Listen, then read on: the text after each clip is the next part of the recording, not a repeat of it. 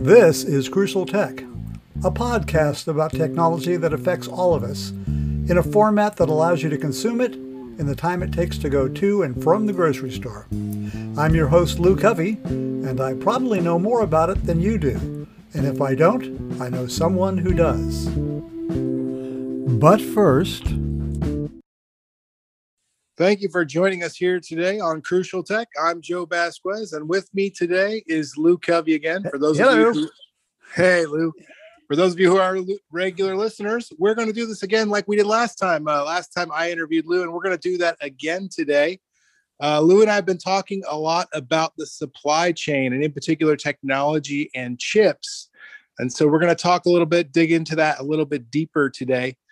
For those of you who aren't really into chips or semiconductors or kind of that far into technology, some people are just into the way their cars work or something like that. So they listen to us for kind of a top level view of something. So this might seem like it's a little bit deep for some of you today, but I just wanted to point out that, and I was mentioning this to Lou earlier in our pre-production meeting, that supply chain in general, regardless of what supply chain you're talking about, tends to be a just-in-time kind of thing. So this, let me give you a perfect example, Lou. Recently, I live in Texas. We had the recent snowpocalypse, and a lot of our fruits and vegetables froze and were damaged. We lost a lot of chickens, poultry, beef, milk. Milk couldn't be pasteurized during that time, so a lot of it had to be poured down the drain. A few days later, 3-4 days later, the ice melts, the snow goes away, and you go, great, we can get the trucks back on the road. What you don't realize is 3 weeks later, we still are missing some of those things in the grocery store, because obviously if you lose a bunch of fruits and vegetables, you have to replant that crop and wait for that, to grow before you can harvest, and then the trucks can get on the road. So supply chain in general is something we should all be concerned about. It's been a hot topic in the news lately. We'll talk a little bit about that. But also, it does affect everyone. So if you don't know much about the chips that and electronics that go into everything in your life, from your Google Home to your car in your vehicle, we're going to dig into that a little bit today. So thanks for taking the time to do this today, Lou. Yeah. This, and we are going to be talking about the technology of the electronics world, but we have to understand something about the supply chain, as boring as it is, and how we might say, I really don't want to know where this stuff comes from. It's more important than you might realize, because wars are fought over this. And when I was back in college, just learning to be a journalist, that was during the Vietnam War. And, everybody was talking about how this is immoral, and how we need to stop bothering these people, and we need to get out, and we need to bring the troops home. But we don't really understand how the damn thing started in the first place. And I actually looked it up back in the 1970s, because this was right at the point where we were ending the war. It had been going on for 2 decades, starting with the French in the 1950s. And that's because Vietnam was a French colony at one time. And the French had a responsibility for law and order in the country. And when the communists were coming down from North Vietnam, that's when they started this fight. But why were we so concerned about this sliver of a country in Southeast Asia? Well, at the time, the primary sources of a mineral called tungsten was Southeast Asia, and specifically Vietnam. About 90% of the tungsten that was used in the world would come from Vietnam. Now, what does tungsten mean?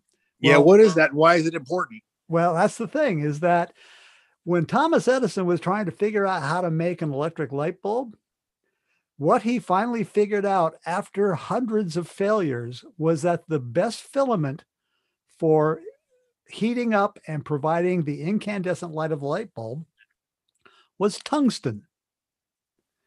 And so without tungsten, we wouldn't have electric light bulbs. Now, coming up to the 1950s, that was starting to change because it was around, or it was in the early 40s, right around World War II, when supply lines were being cut and they had to figure out something else on how to make light bulbs. They started developing fluorescent lights. And on an industrial and military level, that was useful. But for general consumer use, you didn't find a whole lot of homes that had uh, fluorescent lighting until the late 1950s. And then it became widespread. And suddenly we no longer needed as much tungsten and as many light bulbs as we had been using before. And as soon as the West figured out we don't really need tungsten, that's when the powers that be started saying, well, maybe we should get out of Vietnam because it's costing us more money than going after the tungsten there. So when we no longer needed incandescent light bulbs, we were able to get out of the Vietnam War. And it had nothing to do with the protests. It had nothing to do with stopping communism. It was all about the supply chain. Now, that's on a global issue involving warfare and that sort of thing. But now we have social issues that we're concerned about. And so that was actually my next question for you. Is that that's an important point when we say it should be something everyone's concerned about, right? We're talking about warfare, people losing their lives, but all those things are, let's face it, for people who are my age or even younger, right? They're in the past. Vietnam, things in World War II. So give me an example of where this is important today, and a situation where someone who is kind of aware of the world and what's going on today, where it might impact them or why they might change and make a certain decision based on something current. Yeah. Well, everybody wants to have an electric vehicle, right? Yep. They're big things now. Not everyone can afford them, but because they're expensive, but it's supposed to be the environmentally sound thing to do. And I have to agree, because I've looked into this stuff. Electric cars are a great way to go. And I don't even want to get into the issue of how we produce the power to charge the batteries. I want to talk about the batteries themselves, lithium ion batteries. Okay. And actually, it goes beyond the batteries themselves. All electronics are dependent on a mineral called cobalt. Cobalt is what is used in electronic devices and semiconductors, and about 58% of all the cobalt mined out of the world is used in lithium ion batteries. Okay. And the primary source of cobalt is the Republic of the Congo. And in the Republic of the Congo, they have these cobalt mines, which are essentially holes that have been dug into the earth, into this red clay, where they dig out buckets of the cobalt and they pull it up and they send it off to processing. Well, the thing is, these holes are only about maybe 3 feet across. Okay. And getting an adult human being down into those holes to dig those holes is difficult. There's not much work for them, space for them to work. So they get children under the age of 10 and lower them down in ropes, and they dig out the dirt with their hands.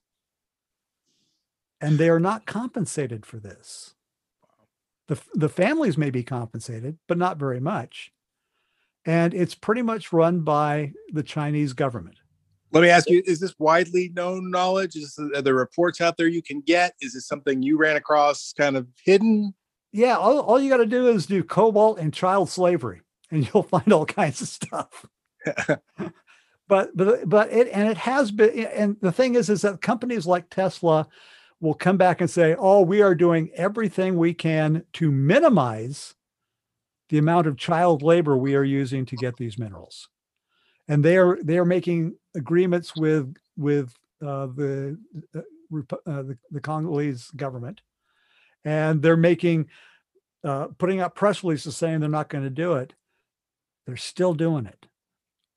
Okay. It may not be as much, but they're still doing it. So when we buy these materials, we need to be concerned about what they're doing. Now, if you Well, buy, that's a social impact, right? But yeah, how does that connect really with the supply chain? well, I mean, should we say? I mean, are we at the point where the social impact is going to change what people purchase? well, it makes my decision pretty easy. I mean, I'd like to get an electric vehicle, but I think, uh, but what's unless I know for sure that the materials are not doing that, not enslaving children, then I've got a second thought. It's why I will only buy certain electronic products. For example, the EU actually has very strong legislation banning the import of electronic devices using materials, raw materials that were gathered by child labor. So if I were to buy an electric vehicle today, if I could afford it, I wouldn't buy a Tesla. I'd probably buy a Volkswagen. Tell me why. Because if you buy an electric vehicle from an EU manufacturer, you are guaranteed that the government themselves has gone in to make sure that child labor hasn't been used to make those cars, anything. So we can be concerned about it as far as international warfare, and we also need to be concerned about it from a social standpoint. But at the same time, we also have to realize we've got to have more sources of this stuff. And that's actually what's going on in the United States, because there is a chip shortage in the world. Yeah, this is actually probably the most current event going on. I think the Biden administration announced they were going to launch a big investigation into what the United States could do to secure up the supply chain. And I think in this case, I think it was specifically for chips and semiconductors. Can you share a little bit about what they're looking at, what things they might consider? Well, what they're considering is actually giving government funding or at least major tax breaks to semiconductor companies to build fabrication factories here in the United States. So I think Intel just announced they were going to build 2 in Arizona, right? Yep. And Microchip is also building here. But the part of the problem here is that most of the major semiconductor fabrication factories, and we can name them. There's the Semiconductor Manufacturing Industry Consortium, which is in Singapore, I believe. And then there's the Taiwanese Semiconductor Manufacturing Corporation, which is in Taiwan. And they actually produce like 80% of the chips that are used. But these supplies could be restricted at any particular moment. And as a matter of fact, that's exactly why we have the chip shortage now, because the COVID pandemic shut a lot of these factories down. A lot of them are in China. Okay. And the relationship between the US and China isn't all that good right now. So they can actually decide, well, we're just not going to export any of the chips that you need, period. And so this is really another reason for people who aren't very deep in the weeds on this stuff to really be concerned about it. Because I mean, chips are in almost everything we do, right? These days, it's not just the big things like cars, it's home lights, it's refrigerators, it's washers and dry, it's everything. Yeah. And so if we can't get access to these things, it's a big disadvantage, and it's actually probably kind of dangerous. Yeah, I think it was General Motors was saying that they were going to be putting out this line of fuel efficient pickup trucks this year. Not going to happen because they can't get enough chips to be able to make the fuel efficiency systems that they want to put into these trucks. So this supply chain issue is keeping us from getting the products that we want and producing products that we shouldn't probably buy. But and it's pretty interesting too, because there's all kinds of things associated with the supply chain. You're hearing about this ship right now in the Suez Canal that's turned sideways, and all these ships are backed up in the canal, and it's going to impact everything being able to get here. It's the same type of thing we're talking about. If you can't get things in the stores for people to purchase, it's going to be a problem. Yeah. And let's talk specifically about chips too a little bit, and IP protection and why that's a problem, having that all overseas. Well, that is a problem. And it's not just the IP protection, it's the IP intrusion that we've got problems with. I read a report from the Semiconductor Industry Association's Director of Industry Statistics and Economic Policy. This is quite a load. But he said that making a semiconductor is perhaps the most highly complex manufacturing process on the planet. It can involve more than 1,000 process steps and hundreds of advanced machines needed to pack tens of billions of transistors on a chip the size of a quarter. Now, that's kind of impressive. Yeah, that we know semiconductor, not anybody can make a semiconductor. Okay. It's expensive and it's hard work. But here's the problem. In the process of making those semiconductors and in the process of putting different semiconductors on different circuit boards and building different systems, you have massive security holes in that electronic supply chain. And I learned this last year when I talked to Warren Savage, who is a serial entrepreneur and now working as a visiting researcher at the University of Maryland for the DARPA electronics programs.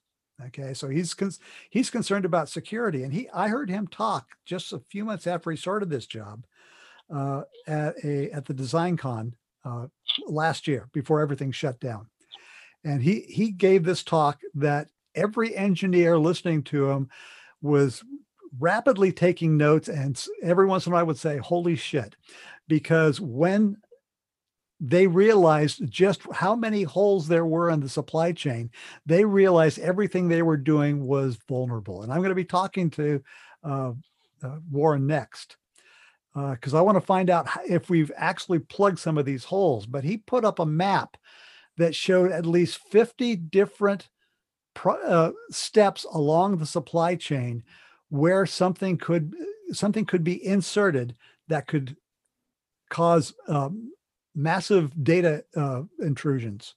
So 50 steps sounds, I mean, it's an enormous number, right? So it's not just a function of, like you just explained, China saying, we're not going to ship you the chips. Right. There are dangers all along the pathway. Yeah. I'm glad you're going to talk to Warren again, because it's important to know if we've closed some holes, but it's also important like I said, we could go into a million different directions here. So I'm glad you're going to kind of dig a little deeper on some of these.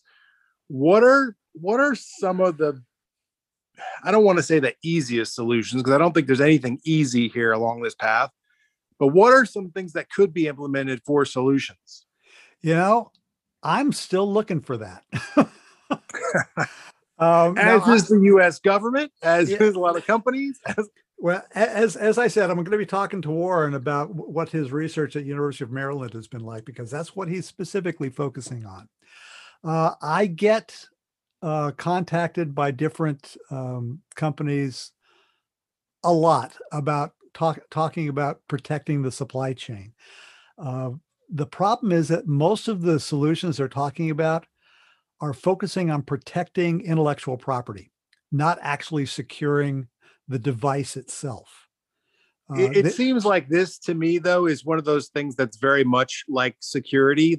And I don't know, you have to tell me about the emails you get, but it seems like even if they were protecting a certain point, that it wasn't just IP, they would be protecting one point in that chain link, and there'd be 49 other holes that we still have to cover. Yeah, and that's the problem, not only with security, but with the supply chain. Right. Because there are companies trying to work on it. And I'm going to be doing some research on some announcements that came out from Lattice Semiconductor. I got a note from a former colleague, Clive Maxfield. If you're listening, Clive, thank you very much for this. But Lattice is actually coming out with a field programmable gate array. That's what they make. And we won't get into the detail of what that means, but it's essentially a programmable processor. And its sole job is to identify when malicious code has been inserted into the firmware. So I'm going to be interested in seeing what they're doing. Wolf SSL, they keep pushing me to talk to them about stuff like that. But again, in both of these cases, based on what they've sent me so far, we've got this bucket with 50 holes in it, and these guys have plugged 2 of them.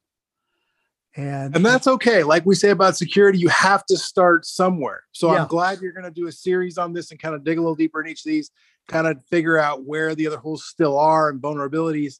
But for everybody, I mean, this is important stuff. If you can't, if you want to purchase the Tesla and you can, or you want to get, just electric vehicles in general, or you want a Google Nest or Home or, all these things, and you can't get them, it's a real issue. Yeah. And, talking about, the Nest and all the stuff we get for having these smart homes, you got to realize that if a criminal, whether they are sponsored by the government or they're on their own, if they're able to slip in some malware into one of your devices, they can take over your entire network. I did a report a few months ago about an electric tea kettle that was being sold in the UK that had a Bluetooth connection. So in other words, you could call your tea kettle from home, from your car on the way home, so that the water would be hot so you can make your tea when you get home. Well, the thing is, they didn't secure the Bluetooth connection in that kettle. And researchers found they were able to hack into a home network through the tea kettle and the Bluetooth connection. I think that's the interesting thing, right? Because I think a lot of companies, when they build things like this, they go, great. Someone wants to go home. They want to have tea. We'll have it all set up. Great. They don't stop to think, and they think, this is just a tea kettle. Why would someone hack this? Why would someone want to? We don't need to put thought and money into security, right? Right. But the idea that later they could get into your entire network and get to the more important things kind of slips by. And here's a telling thing. I was approached by a publication, and just so everyone, I'm still working for Cyber Protection Magazine. I am the U.S. editor, and I'm loving it. Things are going really well. But another publication contacted me, and they are specifically focused on smart buildings. And they wanted to know if I had any ideas about articles that I might want to write. And they gave me their editorial calendar, and I took a look at it about it was an issue about data sharing within a smart building. And I said, well, I think I'd like to write a piece about the security aspect of this. And their response was, nobody who reads our magazine wants to know about the security of this stuff. Pay no attention to the little man behind the curtain. Yeah. So I mean, that's another problem here, not only in security, but also in the supply chain, because for decades now, people have decided that somebody else is responsible for it. And I've seen this over and over again in talking with corporations about their products. When there is a security problem, the software people will say, well, that's a hardware problem. And the hardware guys will say, well, no, that's a software problem. And then you go to the security guys who are supposed to be in the loop about this stuff, and they say the hardware and software guys won't talk to us. So, yeah, there's lots of finger pointing and nobody taking responsibility. And the only way at this point that I think we can actually deal with the problem of the supply chain and the security of the supply chain is if the consumer themselves finally says, we've had enough of this crap. You guys need to start making better products, and we're not going to buy anymore until you do. That is a tough ask given the convenience that all of these things bring to our lives. Yeah. But I'll give you an example of why this is really important. And this is something that anyone and everyone should be able to relate to. if someone were to put some malware in your power company or even in your single house and knock out your power, and we essentially are blind, deaf, and dumb without a generator or something of that nature. You're cold, you're hungry, or you're too hot and you can't air it. And I know because I just experienced this not that long ago, right? If this was done on a wide scale, this would be a massive, massive problem. Yeah. And it's not going to happen until we do something about it. And that's why I'm kind of happy. I am not a guy who likes government interference in business or personal lives. But one of my personal heroes is a guy named Adam Smith. He wrote a book in 1700 called The Wealth of Nations. And in it, he says, government has three responsibilities. And I won't get all three. I'll just say the second one. The second one is to make sure that the society is safe and equitable. And when companies stop being concerned about the safety of their customers and their workers and treating people equitably, it's the response, according to Adam Smith. And just so you know, The Wealth of Nations is the foundation stone for the whole concept of capitalism. Okay. And Adam Smith said, when corporations do that, governments must step in. That's the capitalist way of doing it. And frankly, industry just hasn't been doing their job on this. They've been looking. I can see that being a controversial statement. So I am really hoping that you get some comments from people who are listening. If they want to argue that point, or if they have a different view, please feel free to reach out to us. Yeah, I've got a sign on my back right now saying "Kick me now." Don't take this the wrong way. I hope they do, because I love the interaction. Okay, and let me explain how people might be able to do that. If you go to anchor.fm/Crucial Tech, you will see a button in the upper right-hand corner that says "Leave a comment," and you can record a 1-minute comment. I'd like to hear from you. You can also go to cyberprotectionmagazine.com. And you can leave a comment on an article or contact us there, or you can contact me directly at footwashermedia.com/contact. It's all there, and I can take it. Let me have it. I think that's a great way to close. So this has been Crucial Tech with Joe Vasquez and Lou Covey, a Footwasher Media production.